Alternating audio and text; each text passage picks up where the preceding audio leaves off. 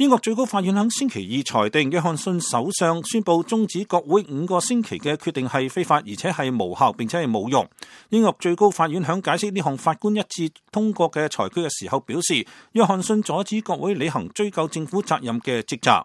裁決強調咗有關暫停國會運作時間嘅特殊性，響英國退出歐盟嘅最後期限之前8個星期，呢項暫停嘅國會嘅時間佔咗5個星期。